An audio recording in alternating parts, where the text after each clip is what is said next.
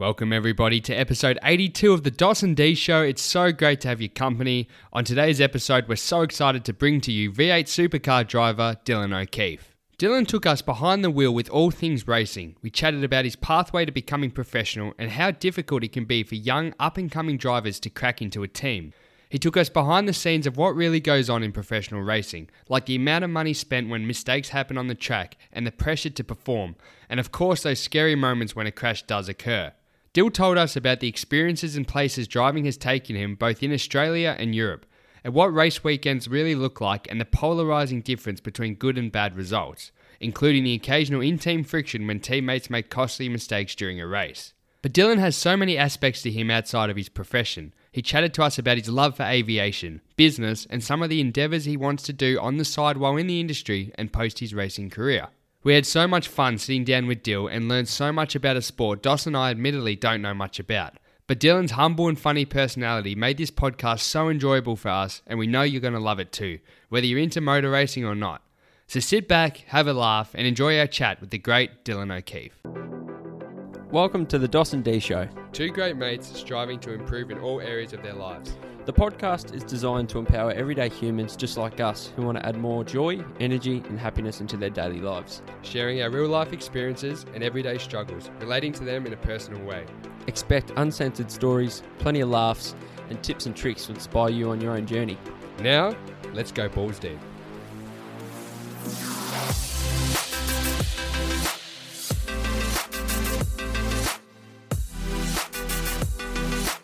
Well, it gets brought up every week. A technical ability to actually work a microphone connected to a laptop with a guest in front of us. I think I'm a bit red in the face. Yeah, me too. And it turned out that we just had the wrong cord, which is a new issue. So we're learning each week. But we've got to welcome our guest, Dylan O'Keefe. Welcome to the Dawson D Show. Thanks for having me. I guess it's always the way, isn't it, when you're trying to do something with someone and then, shit hits the fan and next minute you're scrambling. And anyway, we got it sorted. So a couple of tech gurus now.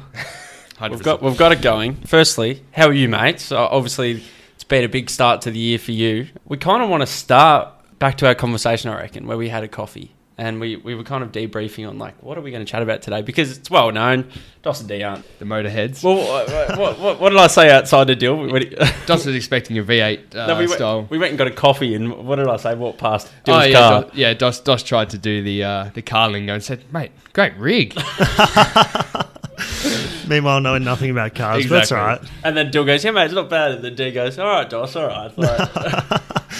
Well, we had a great chat before, and there's so much to you, Dill. So maybe we will start with bringing the listeners into what you do, Dill. So tell us a little bit about what you do, what your passion is, and what you're really known for. Yeah, that's fair enough. I mean, everyone's different, and I know we don't all know exactly what everyone does day to day, but for me, it's a little bit different. So into my car racing and motorsports. So started as a kid racing go-karts and sort of took an alternative path from playing footy and stuff like that. But, I'm thankful for the opportunities that come my way and the decision I made with going down that pathway. And racing go-karts, which sort of, as a kid, it's an interest and you don't think you're going to be a professional at it. It's just a bit of fun to do on the weekends with your family and old man, and then you go away racing. It gets a little bit more serious, and from there went into cars, and now today I'm racing full-time in racing cars, and every second, third weekend we're away in different part of Australia racing. And I would have loved to take it to Europe or America and race overseas, but unfortunately a few things didn't quite go as you planned. But with that said, I'm fortunate for what I'm doing, and I can say I'm working full-time in what I love, and it's a passion. Is that a pretty cool feeling? I mean, because not everyone can say that. Again, we talk about it a lot, but it's our goal and our ambition and our dream is we want to get paid to do something you love. That's pretty much the goal. You're doing it. It's pretty nice. Yeah, it is. So super fortunate. I mean, a bit of luck, but also at the same time, you got to work hard, and the opportunities come your way, and when they do, you got to make the most of them. So super fortunate to be getting paid doing what I love, and sometimes it might not be the best money, but I'd rather do something I love and not earn ridiculous money, but be happy doing what you're doing, and you do it because you love it. Exactly. So you've got obviously you're currently like your V8 racing and stuff. What are you doing outside of work? Which is we were really interested in our chat just before, but you mentioned something that was pretty cool. Yeah, I love trying new things, and with COVID the last couple of years, I think we've all learnt to adapt. And the last couple of years, I haven't been doing much car racing, which is what I love. And not to say I was lost when I wasn't doing it, but I'm like, I need another passion, and through that, I love aviation and stuff like that. So started to did a trial flight in a helicopter, and then the bugs sort of come from there. And the last couple of years, that's been keeping me busy outside of work, part-time study and all those kinds of things, which is great. I'm loving it. And so to get your commercial helicopter license, you have to do 7 exams, which, it doesn't sound like much, but when you're doing it part-time, it takes a couple months to tick them over. But, it's a good challenge and something I'm really enjoying, and hopefully in the future, it's something I could mix in with my racing, or, it could be a completely different career path. So I'm really enjoying that. I love that attitude. We had a great chat, didn't we, over coffee, and there's so many aspects to deal that I'm sure will come out over the next 40 minutes or so, which I'm really looking to diving into. But for people like us, like we said, we're not the rev heads. We don't understand the industry or know too much about it. Can you tell us a little bit about the pathway to getting to, because like you said, you've got your dreams and your goals and you've been chasing that in your passion. But for people like us, how do you actually get to become a professional race car driver? Yeah, I know.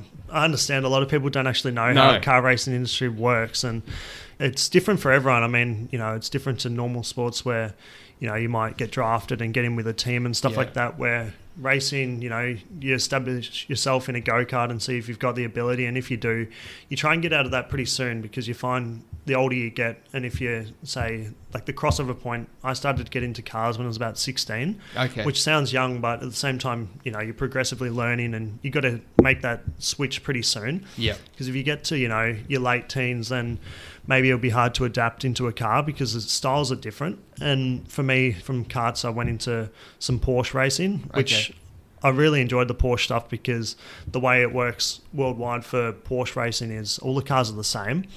With the setup adjustments, every car is set up different with the team's philosophies and stuff. But at the end of the day, it comes to the talent of the driver, which is great, because with car racing, there's so many variables, engine power, so many things you could delve into. You're listing it and I'm just going, you're speaking my language still. I'll keep it simple with the engines and stuff, but you can do your head over it and get a bit lost, like someone might not be as great as driver as you, but they've got better equipment at the end of the day. So the equipment's a massive part, and having the team behind you. So currently I'm working full-time for a team called Gary Rogers Motorsport, and they're big on having young people work in the team. So a lot of young mechanics, apprentices, young drivers, and he gives young guys a go, which I'm fortunate for him giving me a crack. And it's been a great opportunity working there, and time flies. It's my 4th year working full-time and driving for them, so it's great. That's awesome. But that's made me kind of think, is that not normal in the industry? As in, like, giving young people an opportunity? Is it more, hey, this is a big boys kind of industry, or if you don't have this type of experience, like, is it a bit of a club? Like, it sounds like it's hard to put your foot in the door and keep it in there. Yeah, correct. So it's tricky. I mean, because it's expensive at the same time, I guess the team owners are a bit reluctant to give young guys a go, because they feel like, not that you'll crash, or they don't want them causing more damage than what an older experienced guy might. So I think for them it's a bit of a risk thing, and because you're perceived as a young guy, you feel like you're hot-headed, they're going to have a crack, and it might come unstuck a few times.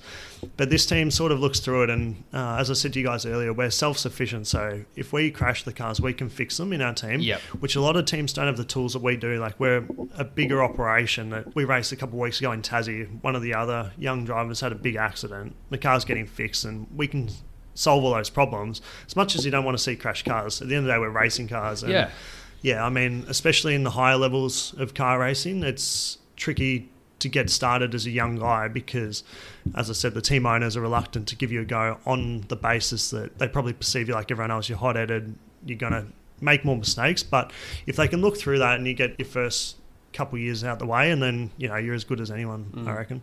Typically, what is the cost when a car is crashed? I mean, I know that there's a lot of variables to that, but you just mentioned obviously it's like a hefty price, but it's an industry that seems to have a lot of money in it. Well, I would think so. Is that correct? Or yeah, it is. And now with all the COVID stuff, it's tricky to get sponsors. Like, the team's getting funded off the back of someone having a successful business, which our team owner does. So, we're not doing it to necessarily make money, but at the same time, you know, you don't want to be just pouring money down the drain. So the main cost with the cars is, yes, the cars are expensive themselves, but it's the personnel and everything like that goes with it. So like a V8 supercar for a year, one car for a season costs as much as $2 million for the year.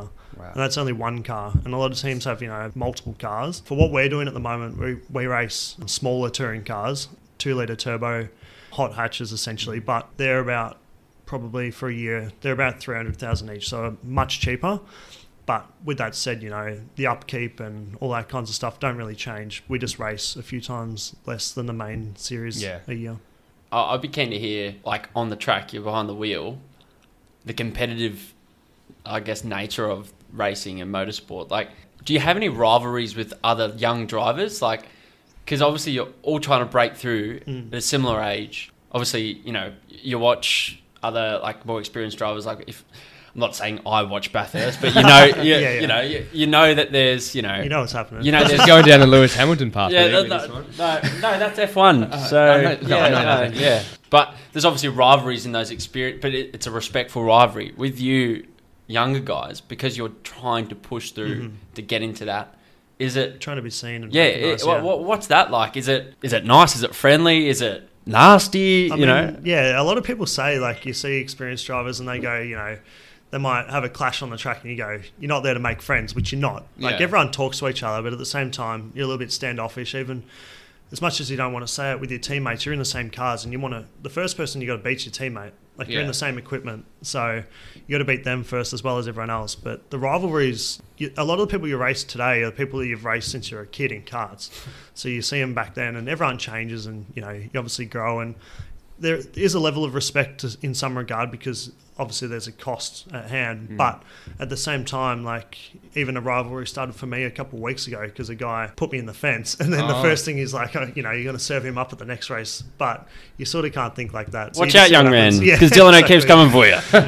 So, yeah, as much as you want to, you know, you get angry and frustrated, but the dust settles after a couple of weeks and then you think it through, and at the end of the day, it's not the end of the world, but you are competitive and you're there to win. That's what you want to do. That's what we're driven by. It's funny because we spoke to Jack Simpson a few weeks ago, a motocross rider, and we talked about the team aspect of the sport. It's like it's the fakest team. I get the team, but when it comes to individual drivers or riders, like, really, there's no team. He basically just said, no, I'm out there to win. Yeah. You're out there for yourself. Yeah. I want to ask, because we love travelling, we like talking about travelling. Tell us some of the places you've been to or some of your favourite places you've been able to drive at. Yeah, so with the racing I've been doing, I've been fortunate enough to travel a few times. Back with the Porsche stuff, they have a young drivers shootout, so they'd get some of the best Porsche drivers from each country and send them to a specific track and you do a shootout. So I went to France a couple of years back, and Germany they sent us to, which was great. So exciting. So, you know, you get to travel and do what you love, which is the best thing. And then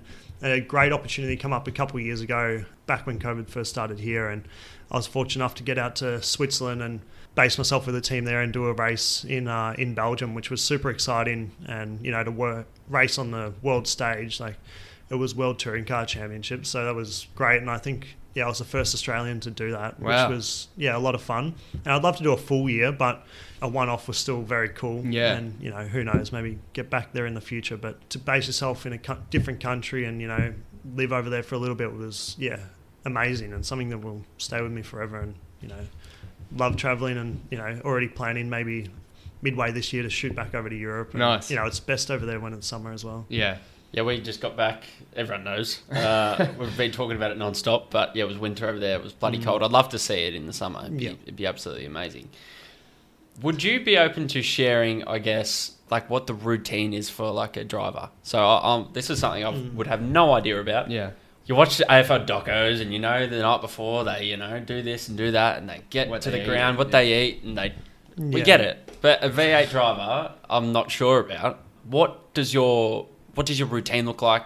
What's your nutrition like? I don't think people probably understand like how fit you actually have to be as well. You're not just like... A lot of people think you're just sitting behind a wheel. Yeah. And, you know, it does get perceived like that. But we sort of say it as like, it's like a sauna on wheels. Like, it's so hot in there. The cars are really trapped because they don't want any air going in. Like, it's all about aerodynamics and stuff like that. So the driver's at least worried about part of the car and you're in there just sweating the whole time. And especially like Bathurst, the race goes for over 6 hours, 2 drivers per car, but at the same time, if it's a hot day, it's hard work out there, and you got the engine working hard, the brakes, and all that just comes straight into the cabin. It's not sealed like a road car. So even in wet races, like, you'll know, like, water will come into the car and then starts to steam up because the car's hot, and then next minute you can't see out the windows, and all these factors that when you're in there it's frustrating, but you just don't really.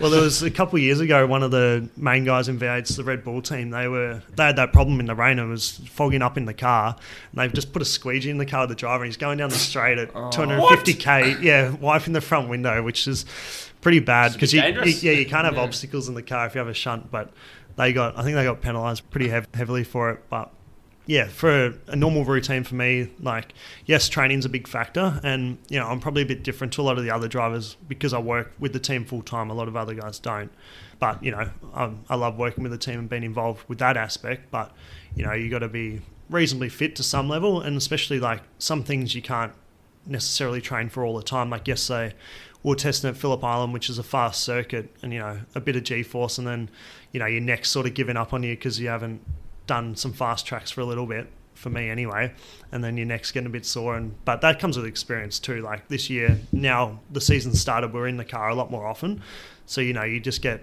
I guess, accustomed to the car, and we call it race fitness pretty much like probably match fitness. with the AFL players, and that they get comfortable with they're in that routine, which now our season started, we're up and going. And I do a bit of bike riding and all that. I wouldn't say I'm a fitness freak. I should be doing more than what I am, but it's all time at the end of the day, isn't it? Exactly right. What about like concentration or reflexes or that kind of training? Like, how do you actually train for things like that? And is that something you guys are put through a lot? Yeah, correct. I mean, that's often I'll say is it's mentally tiring more than it is physical, which is quite obvious because you're concentrating, can't make mistakes.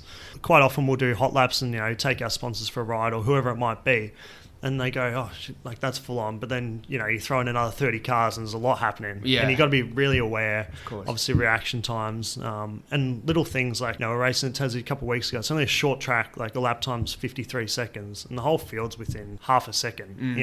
One little mistake, you're at the back. You're like, oh. So it's very frustrating. But you see sports psychologists and all that kind of stuff as well to try and keep you sharp. And think about other things that maybe other drivers aren't. So just always trying to get that advantage. Like, how do they actually test or improve your sharpness mentally? Like, I'm interested in, like, I can't even picture how you actually do that. Is it through screens or is it through, like... reaction lights and stuff like that. It's not something I'm doing all the time. You could do more of it for sure. Like, you see Dan Ricciardo doing all that stuff. For the cameras. Pretty much. Yeah. He's a funny guy, but... yeah, I mean, stuff like that's a perfect example. And obviously at the start of a race is the best time to make up positions because everyone's slow, like cold tyres, all that. Once the race is up and going, it's very hard to overtake. So if you can get a good reaction off the lights, then you're up and away. And if you can gain a couple off then, it's easier than doing it while the race is going. I've always wondered that because, like, when you see like a race happening, I'm like, it seems almost impossible to overtake someone because the car's so big. And it is like quite often the problem is, all the drivers are at a good level. They're not making mistakes. And if there's no mistakes, there's no passing, really. Like at the end of the day, your car might go off, blah, blah, blah, but you can defend and do all these things. So if you can try and break their concentration or a little thing like that, that's how you get a pass done. It's not so much, once the race is going, it's very, very hard to overtake. Be nice little trick, if your mic could connect to their earpiece and you get in their ear. Yeah, exactly. That'd be a bit of fun. So, you just got to think while you're out there what the best way, and try and look for their weaknesses. Some corners you might be better than them and others they'll be better than you. So, it's just a constant juggle. Ever felt pressure around what's next? So... You know what you want to do, right? Your aviation, and that's obviously exciting. But as we spoke about earlier, there's a lot of people that they're unsure, they're in that kind of limbo phase. Did you ever feel like that pressure? Like if this doesn't work, the V8 stuff and the racing, you're still so young, but if this doesn't work, shit, what am I going to do? Like, was there a bit of panic, I guess is a good word? Yeah, no, it's perfect. I mean, it's a tricky one, and it certainly crosses your mind, especially like racing, age is only a number, but there's lots of young guys coming up behind you, and you always think of yourself as a young guy, but then, there's other guys right behind you and they're ready to take the next opportunity. So, yeah, I mean, there is pressure in that regard that you always got to perform, and you don't want to get lost either. I mean, the last couple of years has been hard because we can't really show, what we're capable of, and maybe it's been pushed back a little bit, which is good. And once you're out of the circle, like especially getting those Bathurst drives, if you're not on the grid and not being seen, you don't want to be lost and get spat back out. So there is a bit of that, and that's maybe why I've taken up the helicopter stuff as a bit of a backup. But at the same time, racing's my focus, and I got to make that work. But yeah, it does cross your mind because it's become normal for me doing this I've been fortunate to do it for a long time now, and you get comfortable doing that, and I don't, if it was taken away from me tomorrow, it's like, oh, what do you do? Not that I take it for granted, but, in some regard, it hasn't become normal, but you just don't want to lose that. So you got to keep yourself honest, and that's why, make it work for you, and that's what I want to be doing. On that, do you know the average age of how long you actually, like the average age somebody lasts as a professional? Like we know with AFL and football and other young, sports, like we know how many years typically they last in the system before somebody takes their spot. Yeah. So what about in racing industry? Yeah, in racing, I think if you can get in and get known, like there's a lot of big names like, Craig Lowndes and that have been in for a long time and he's still racing. Yeah. And he's late 40s. So I think if you get to that, it's, you've done really well. But even, up to about 40, there's a lot of drivers that are still in the championship that, they're consistent, they get the results, and more so the sponsors really like them. Sure. So that's why for a young guy like me coming in, trying to take their spot, it's quite difficult. They've been in for so long, sponsors love them, and they just stay there. And they're still fast to some regard, but, they might not be getting the outright results, which we might think, we might get better results and all this, but there's so many other factors within the team. So, I think probably mid-30s to late 30s is probably a roundabout number if you can stay in that long. Sounds like networking's important. It is, I was just going to say, like, it's brand is everything, isn't it? It is, yeah. So it's really interesting hearing that. Especially in supercars, like now it's all changed from, back in the day when Holden and Ford rivalry was massive and, we'll build new cars here in Australia, the money was a lot more. So the teams could afford to pay drivers more money and all these kind of things. Where now it's a lot about drivers bringing their own personal sponsors. So maybe supercars, half the grid is like funded by them knowing a certain partner, like you might know someone from here and then bang their sponsors on the side of your car, and that's how it all works. So a lot of it is everyone in the field's an excellent driver. I'm not taking it away from them, but at the same time it's networking, knowing the partners, and getting the sponsors on board, because at the end of the day, if you don't have the sponsors, you can't do it. I was just going to say, how crucial is the sponsorship? Like, without that, you can't get on the track. Yeah, pretty much. So, and we know how hard it is to get money these days, especially out of brands. So, if you can make them work and, keep them, happy, then, that's how you get your drives as well. Sure. If you know anyone who wants to sponsor the Dawson D show, just get in their ear. Send the sponsorship proposal. Yeah, exactly right. Well, let's talk a little bit about other areas of your life, because we're chatting about it. You have a bit of a keen interest in business. Tell us a little bit about your old man and your family background and where that interest has come from. Yeah, so for me, I've always been a big one. I really want to control my own destiny. And even, coming today to do the podcast and that, you don't want to feel like you always have to ask for permission to do stuff. And, that sort of kills me. And I see, a lot of people I've seen that have their own business and that. And I know if you have your own business, you're working 3 times as hard, but then you've got the luxury of saying, tomorrow I want to be here or there. Sure.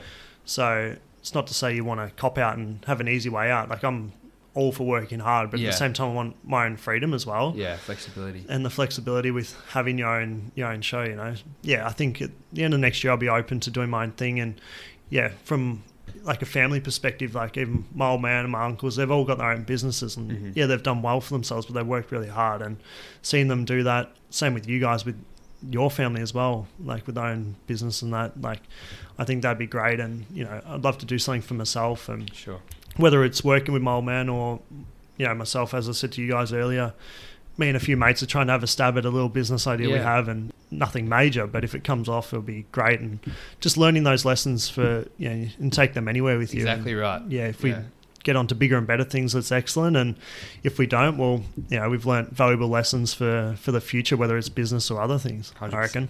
And you're probably lucky that you've got a few mates that are open to doing that as well. Yeah. Yeah, I think certainly. that's really important. And I think as you guys, like, you're around like-minded people all the time, and if you get yourself in those circles, it's great. And I love being around driven people and constantly working hard, and it inspires you, doesn't it? And that's why out of this whole COVID bullshit, I've like wanted to do my own thing and think back, like maybe in a few years, look back and go, out of that I've got this and this, and it's been great. Maybe if that period in my life never come along, I never would have tried these new things, and that's big one for me. COVID, as much as I hate thinking about those lockdowns and those times, there were so many lessons learned and so many skills I was able to start reading about or learn or just put time into because there was time. And we had free time to do it's like in some ways you got to be grateful for that. We started our podcast during COVID times too. Correct. So like that's something you can look back on and be proud of and be like, without that, maybe never would have done Who knows? Exactly right. So, and what I love about what you're saying is it sounds like there's a big crossover in just some of the, like you said, in terms of who you surround yourself with in the racing industry, but also in life, in business. And it's just so important to surround yourself with the people that inspire you. We've learned that, haven't we? And 100%. Have you had to, I hate saying, cut toxic people or things like that, but people that might not be as supportive of your journey because it is unique. Most people, like, we're asking questions that probably are simple to you, but we don't understand the industry. Yeah. So have you ever had to cut out those kind of people? I wouldn't say I've had to cut anyone out. Like, no one really comes to mind for that, but probably jealousy is one as well. Like, you race people from a young age, we're all like, go-karting doesn't cost much and everyone can make that happen. But then the next few steps become tricky, and maybe you lose a few people along that path, and maybe there's a few negative comments or stuff like that. But you try and, even like within the racing world, there's social media and all that, and you'll see all the comments from keyboard warriors and that. It's quite funny. Do you cop some of that? A little bit, yeah, but I wouldn't say I'm targeted towards that. But I haven't really had to cut out any toxic people, which is probably great for me. But at the same time, there's people that come to mind that, you sort of just keep them at bay, keep your good friends close, and those guys a little bit further away. Yeah, exactly. Not that we've had many trolls. We've had a couple in our time, and it's funny, we've actually kind of said, once you have your first troll, you've made it. So, exactly right. Yeah, right. So if you can handle them, you can handle anything. That's for funny. Sure. So with, like, you mentioned with the social media kind of trolls, and like, it's funny, I was looking at this yesterday because we both went, like we said to you, we went to England, we're both football fans or soccer fans. Yep. I was reading on some of the Facebook pages, this poor guy for the team that I support, he made his debut, and all the team posted was, what do you think of his first game? And everyone just got, and I'm like, I would hate if it was my debut. And why would they ask that? And the club posted that, and the comments, there was a few nice ones, but most of it was, these are few nice ones. And most of it was like, these are the things that he sucks at, and I don't see him as a long-term prospect, blah blah blah. I'm like, it seems cutthroat. If you get comments like that, do you feel it at all? Do you brush it away? Does it make you angry? Like, you can go either way. You can either be a star or be kicked down. But I mean, racing's tricky because you sort of don't want to go too hard too soon, because then you might come unstuck. So you sort of got to be a bit, just think about the long-term game, I guess, and try and get the results on your belt. And it's hard for us too, because experience, like, you can't just go out and practice in a car every day. Yeah. So a lot of your racing experience comes from doing the races, and you got to finish the races first. So a big one for us is, especially starting out, you might not be going, we all want to win, but if you're finishing, top 10s, get some real good consistent results, learn the tracks. Like, a lot of the tracks we go to as well as street circuits, and Bathurst is a hard one too. It's a public road. You can't just go practice there tomorrow. Yeah. So a lot of your experience comes from in the races, and it's not until you get to, like, now I've done quite a lot of racing, where now I'm at the point, you get to the track and you're going for it. So you got to sort of, bide your time is a big one, and think about, you can't just go bull at a gate and go too hard too early. So just a lot of planning goes into it as well, and think about what you want to get out of each weekend, and I think that's a big one, being smart and being level-headed. Ever had a few misslips? I'm sure you have, probably as early as in the go-kart stages. But has there been any kind of big crashes or even injuries, anything? Yeah, there has been a few, like not a lot, but they definitely kick you back a bit, like, and put you back in your spot. So, like a go-kart, if you spin out, nothing happens. But then the repercussions in a car are much more severe. And I remember my first race in the Carrera Cup level, I come unstuck a couple of times, and maybe a young guy, I was only fresh 18, still at year 12 at school. And our first race was Adelaide 500, which is a street circuit and really tough track. Like, it's hot, it's 30, 40 degrees and one of the toughest tracks of the year. And, I was feeling real comfortable in practice, and then qualifying, you try and have a bit of a crack and start higher up the grid. And I ended up coming unstuck over one of the bumps into a braking zone and, really damaged the car quite heavily. And I think I missed the first race because the team couldn't fix the car in time and stuff like that, which sort of really kicks you down. And you're like, you don't think that maybe you shouldn't be there, but really put you back in your spot, and you think, and you think, all right, I really got to pull myself together. And I think the way you apply yourself after those moments, the ones that count. So if you can learn from your mistakes, and then I think maybe the rest of the year never really had another incident, so get the first one out of the way, and then throughout the years you have maybe a couple of close calls, but because you're on the limit the whole time, you are going to come unstuck at some point, whether it's, weather conditions or one little lapse in concentration. So those things happen, and we understand they do, and the cars are so safe and stuff like that. But I was going to ask about that. Do you fear for your safety or not? No, not at all. Like, the cars are extremely safe. Like,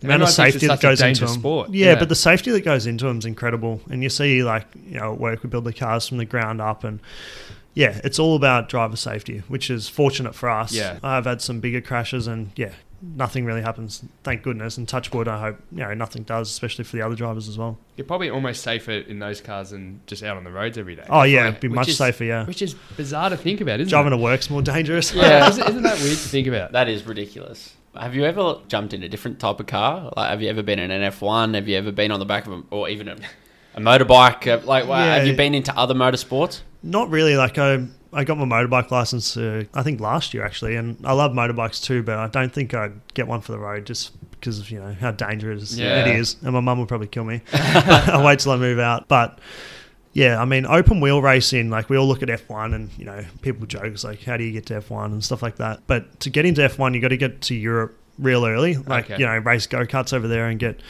established there, and then you get into your junior open wheel categories, where Australia's not real big on that. Like, our Premier Series is V8 supercars. They're essentially, a sedan. Yeah. So they're not really appealing for overseas drivers, but for us, that's the main series, and that's what we want to do. But there is an open wheel championship here in Australia that do look a little bit like an F1, the V8 fast. They're the fastest cars in Australia, and I had to drive one of those earlier in the year at Tassie as well, and it was a lot of fun, like feeling the wind on your face, and usually you got a windshield and all these things, and your head's getting pushed back with the wind, and so many more factors and bugs on your visor and stuff, and it's cool. Like, I'd love to have the opportunity to do more of that open wheel stuff, but you can't do everything at the end of the day as well. So I'm fortunate doing what I am. Are you an adrenaline junkie? Like, I spun out on go-karts once and absolutely shit myself. So when you're not driving, like, do you seek adrenaline? Is that something, like, if you go traveling the world, are you trying to do those adrenaline activities? Or? I guess so, yeah. I definitely am an adrenaline junkie, but at the same point, like, if we've got a busy season and you're constantly racing in the car, like, your weekends you sort of want to keep pretty chill if you can. But yeah, at the same time, not really, I don't know, like, skydiving and all that stuff. It sort of doesn't interest me jumping out of a perfectly... I'd love to jump out of a plane, I reckon. Out of a perfectly good plane. We'll organise that. Yeah. And it's recorded. So thanks. No, I think I would genuinely... Because you know why I say that? A bloke at work this week, he came in on Monday, and I'm like, how was your weekend? He goes, mate, went skydiving. And I thought, I reckon I would enjoy that. It's probably something you only have to do once. I couldn't bungee jump. No way. No, that scares me. Yeah. Like, the idea of jumping and... No good for the DOS. No good for the DOS. But one string, wouldn't that just holding your ankles? Scary. Yeah, at least skydiving you're with a professional. What's your biggest fear? Yeah, great question. Give us the real answer. Yeah. Probably spiders. Makes two of us. Same as D. Yeah. I hate them. Yeah. So spiders, I'd say, that's about it. Yeah. I don't know. Unplanned pregnancy. Yeah. You've had a couple of those scares, haven't you? Thank you. No, you haven't. Yeah, let's just move on. Not that you know. My fault. Dug myself into a hole. You're a quick winner That's the today. story for another thanks. time. Yeah. Thanks, Dad. For this early in the worries, son. morning. Can you tell? Yeah, exactly. Can you take us through? You mentioned briefly, like, what a weekend. So we're here in Victoria. When you go to race in Darwin, tell us about that weekend. Like all the steps you have to take across the weekend, and what's that feeling like? I've always imagined how cool it'd be to jump into a plane and I'm going For work. or for Yeah. sport. Like, Yeah. imagine that. Yeah. No, that's true. I mean, we're fortunate we can do the travel, and that's why I love it. You know, like every week's different, especially, getting to see different parts of the country. And generally, when we race at Darwin, for example, it's June, it's cold and miserable in Melbourne. Get up there, it's lovely. So you generally stay on a few days if you can, because, it takes so long for the truck to get there. The truck, 4 or 5 days. So quite often with us, it's always planning for the next event. So, we raced a few weeks ago, Tassie. Next is Phillip Island. It's just, always working towards the next event. And, for a general race weekend, you fly out on a Wednesday, Thursday, depending. Then you set up for a day, do your track walks, get all the information and that about the event. Friday, you get into practice, a couple of sessions to get accustomed with the car around that track. A few setup changes you might want to identify and things that might work for you for that weekend. And then the one session that really sets you up for the weekend's qualifying. So Saturday morning we do a qualifying session, and that sets the grid for the first race. And then you finish some results from there, establish the next races on Sunday. So each weekend you do 3 races pretty much, and, one quali session, and that's the pressure session, trying to get everything right and, put it all together, because it makes or breaks your weekend, because, as I said, how hard it is to overtake. Have you got a story or something of just everything going wrong? Like, as in, do you reckon, or it doesn't have to be that, a story about just nothing went to plan on a certain race day or lead up to a race, or... Yeah, quite often, like, it's a frustrating sport. Like, a few years ago at Bathurst, I was racing Porsche, and, we're pretty high up there in the championship, and I think there was a couple rounds to go, and I think I was second at the time in the points, so you really got to, finish well, and if you're going for the championship, you can't afford to have any mishaps. And there was one session that really come to mind, like, the practice sessions were really wet, and the car wasn't handling great, and we still had, like, a dry setup in the car, which means it's not going to handle well in the wet. We all know that. Someone that doesn't know racing could know that. And we had wet tyres on the car, and it was really not handling great. And then that afternoon we had a qualifying session, and I was adamant about changing the car to a wet setup. And the team was saying, no, it's going to dry and all this stuff. And all you had to do was just poke your head outside and see how miserable it was. And like, the rain's not letting up, Ended up qualifying like 10th, which wasn't great at all. And then, it snowballs from there. First race, get taken out first corner, then you last, and, it just keeps going on from there. But that weekend, started off not going great, but then I think the last race we finished second. So, we recovered well. It's always nice to finish the weekend on a high note. Yeah. And then you sort of forget about the other shit. Yeah. Everyone remembers the last day. Yeah. And a lot of people say, which I hate, is, you're only as good as your last race, which I hate that saying, because there's so many factors. But, if it's not going to plan, it continues to go like that, doesn't it? Do you ever have friction within the team? I'm just thinking before, when you said, like, you crashed so early and you missed the next race because of the damage to the vehicle. Yeah. Does that cause problems within internally, or a little bit? Like, I mean, it can. And even a few weeks ago, we were putting together a pretty good weekend, and the last race I got taken out, and I hit the wall pretty hard, and I thought my car was damaged, so I jumped out the car. I thought the race is done. And then one of the top guys on the team's like, if I were you, I would have driven it back and all this stuff, like back to the pits, and then continue on with the race and get some points. You might not score good points, but, for the championship, you need some points. And, he was having a go at me because I didn't drive the car back and all this. So I'm like, dude, I hit the wall that hard that, I thought the car was done. And generally, if you've hit the wall and you drive it back to the pits, you're going to do more damage. Yeah. And, if you drive back and a wheel's hanging off it, damage the gearbox, that's 30 grand. Then if I did that, and then they would come down on me even harder. So I'm like, I just can't win. You can't. So many factors, aren't there? Like, I don't think about any of this stuff. So that was an interesting one, and whatever, you move on pretty quick. But you really got to look after your mechanics, like, because they're the ones working hard for you, and, they're the ones you got to look after, whether it's at the pub, buy them a few rounds of beer or something. Yeah. Quite often, they'll have a few late nights, and they're working for you. So look after your guys and make sure you get along with them. And the little things. Yeah, I mean, not much friction in the team. It's pretty good. Yeah. generally. Don't mind a free beer. Yeah, everyone loves that. Might become a mechanic. Well, we're getting probably close to the end of the potty, mate. And I've had a great time. Me I've too. actually learned a lot. Like, there's so much more I need to learn about this Yeah. sort of stuff. I'm just interested. So some of the things probably outside the racing that you're interested in. Give us your dinner party. Who are you inviting? Oh, We'll give you 3. 3. This could be a bit of a setup that we've... Here we go. Yeah. I mean, someone that would be a fun guy that, still racing related. Dan Ricciardo would be a good Yep. guy, I reckon, especially on the drink. Yeah. Love a beer with him. Maybe someone looks like they can have a good time. Dan Bilzerian. Oh, very interesting.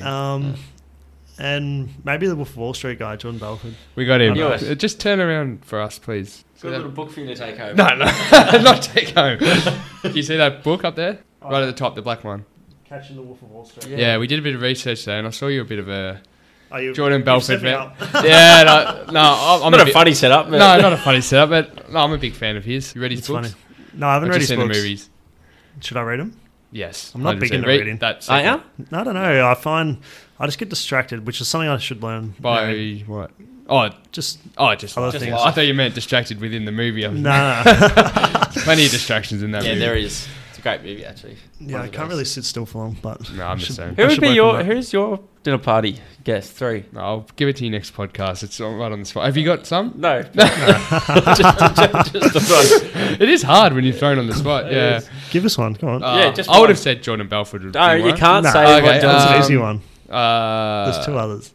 Logan Paul. Oh, Be yeah. one. Oh yeah. He'd be Do one. you like Logan Paul? I don't really. Disagree. Yeah. Yeah. I don't not like him. Yeah. Will you give us one? I can't think of one to be honest. Jake Paul. Nah. I go actually Paul McCartney. Actually, Beatles, that's a good yeah. one. Shit, it's such a good question.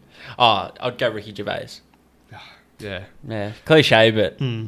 a future guest of the podcast, obviously. But Future.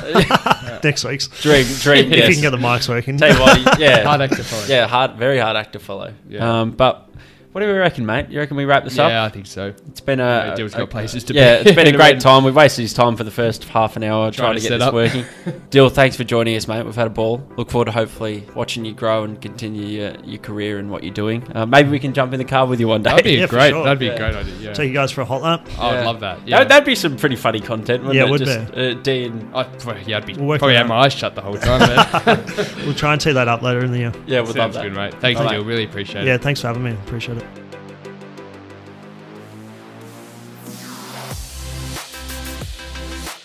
D, wasn't that episode just awesome? Oh, mate, I got so much out of it. I'm sure you did too. And of course, thank you to everyone who listened. Guys, if you haven't already, go and subscribe to the podcast over on Apple Podcasts and Spotify. For sure. And please leave us a 5-star review on Apple. It goes such a long way to helping the show. And of course, you have your chance to get a shout out. Don't forget to go and follow us over on Instagram as well. What's the Instagram, D? It's at DOSAND_. DOSAND_.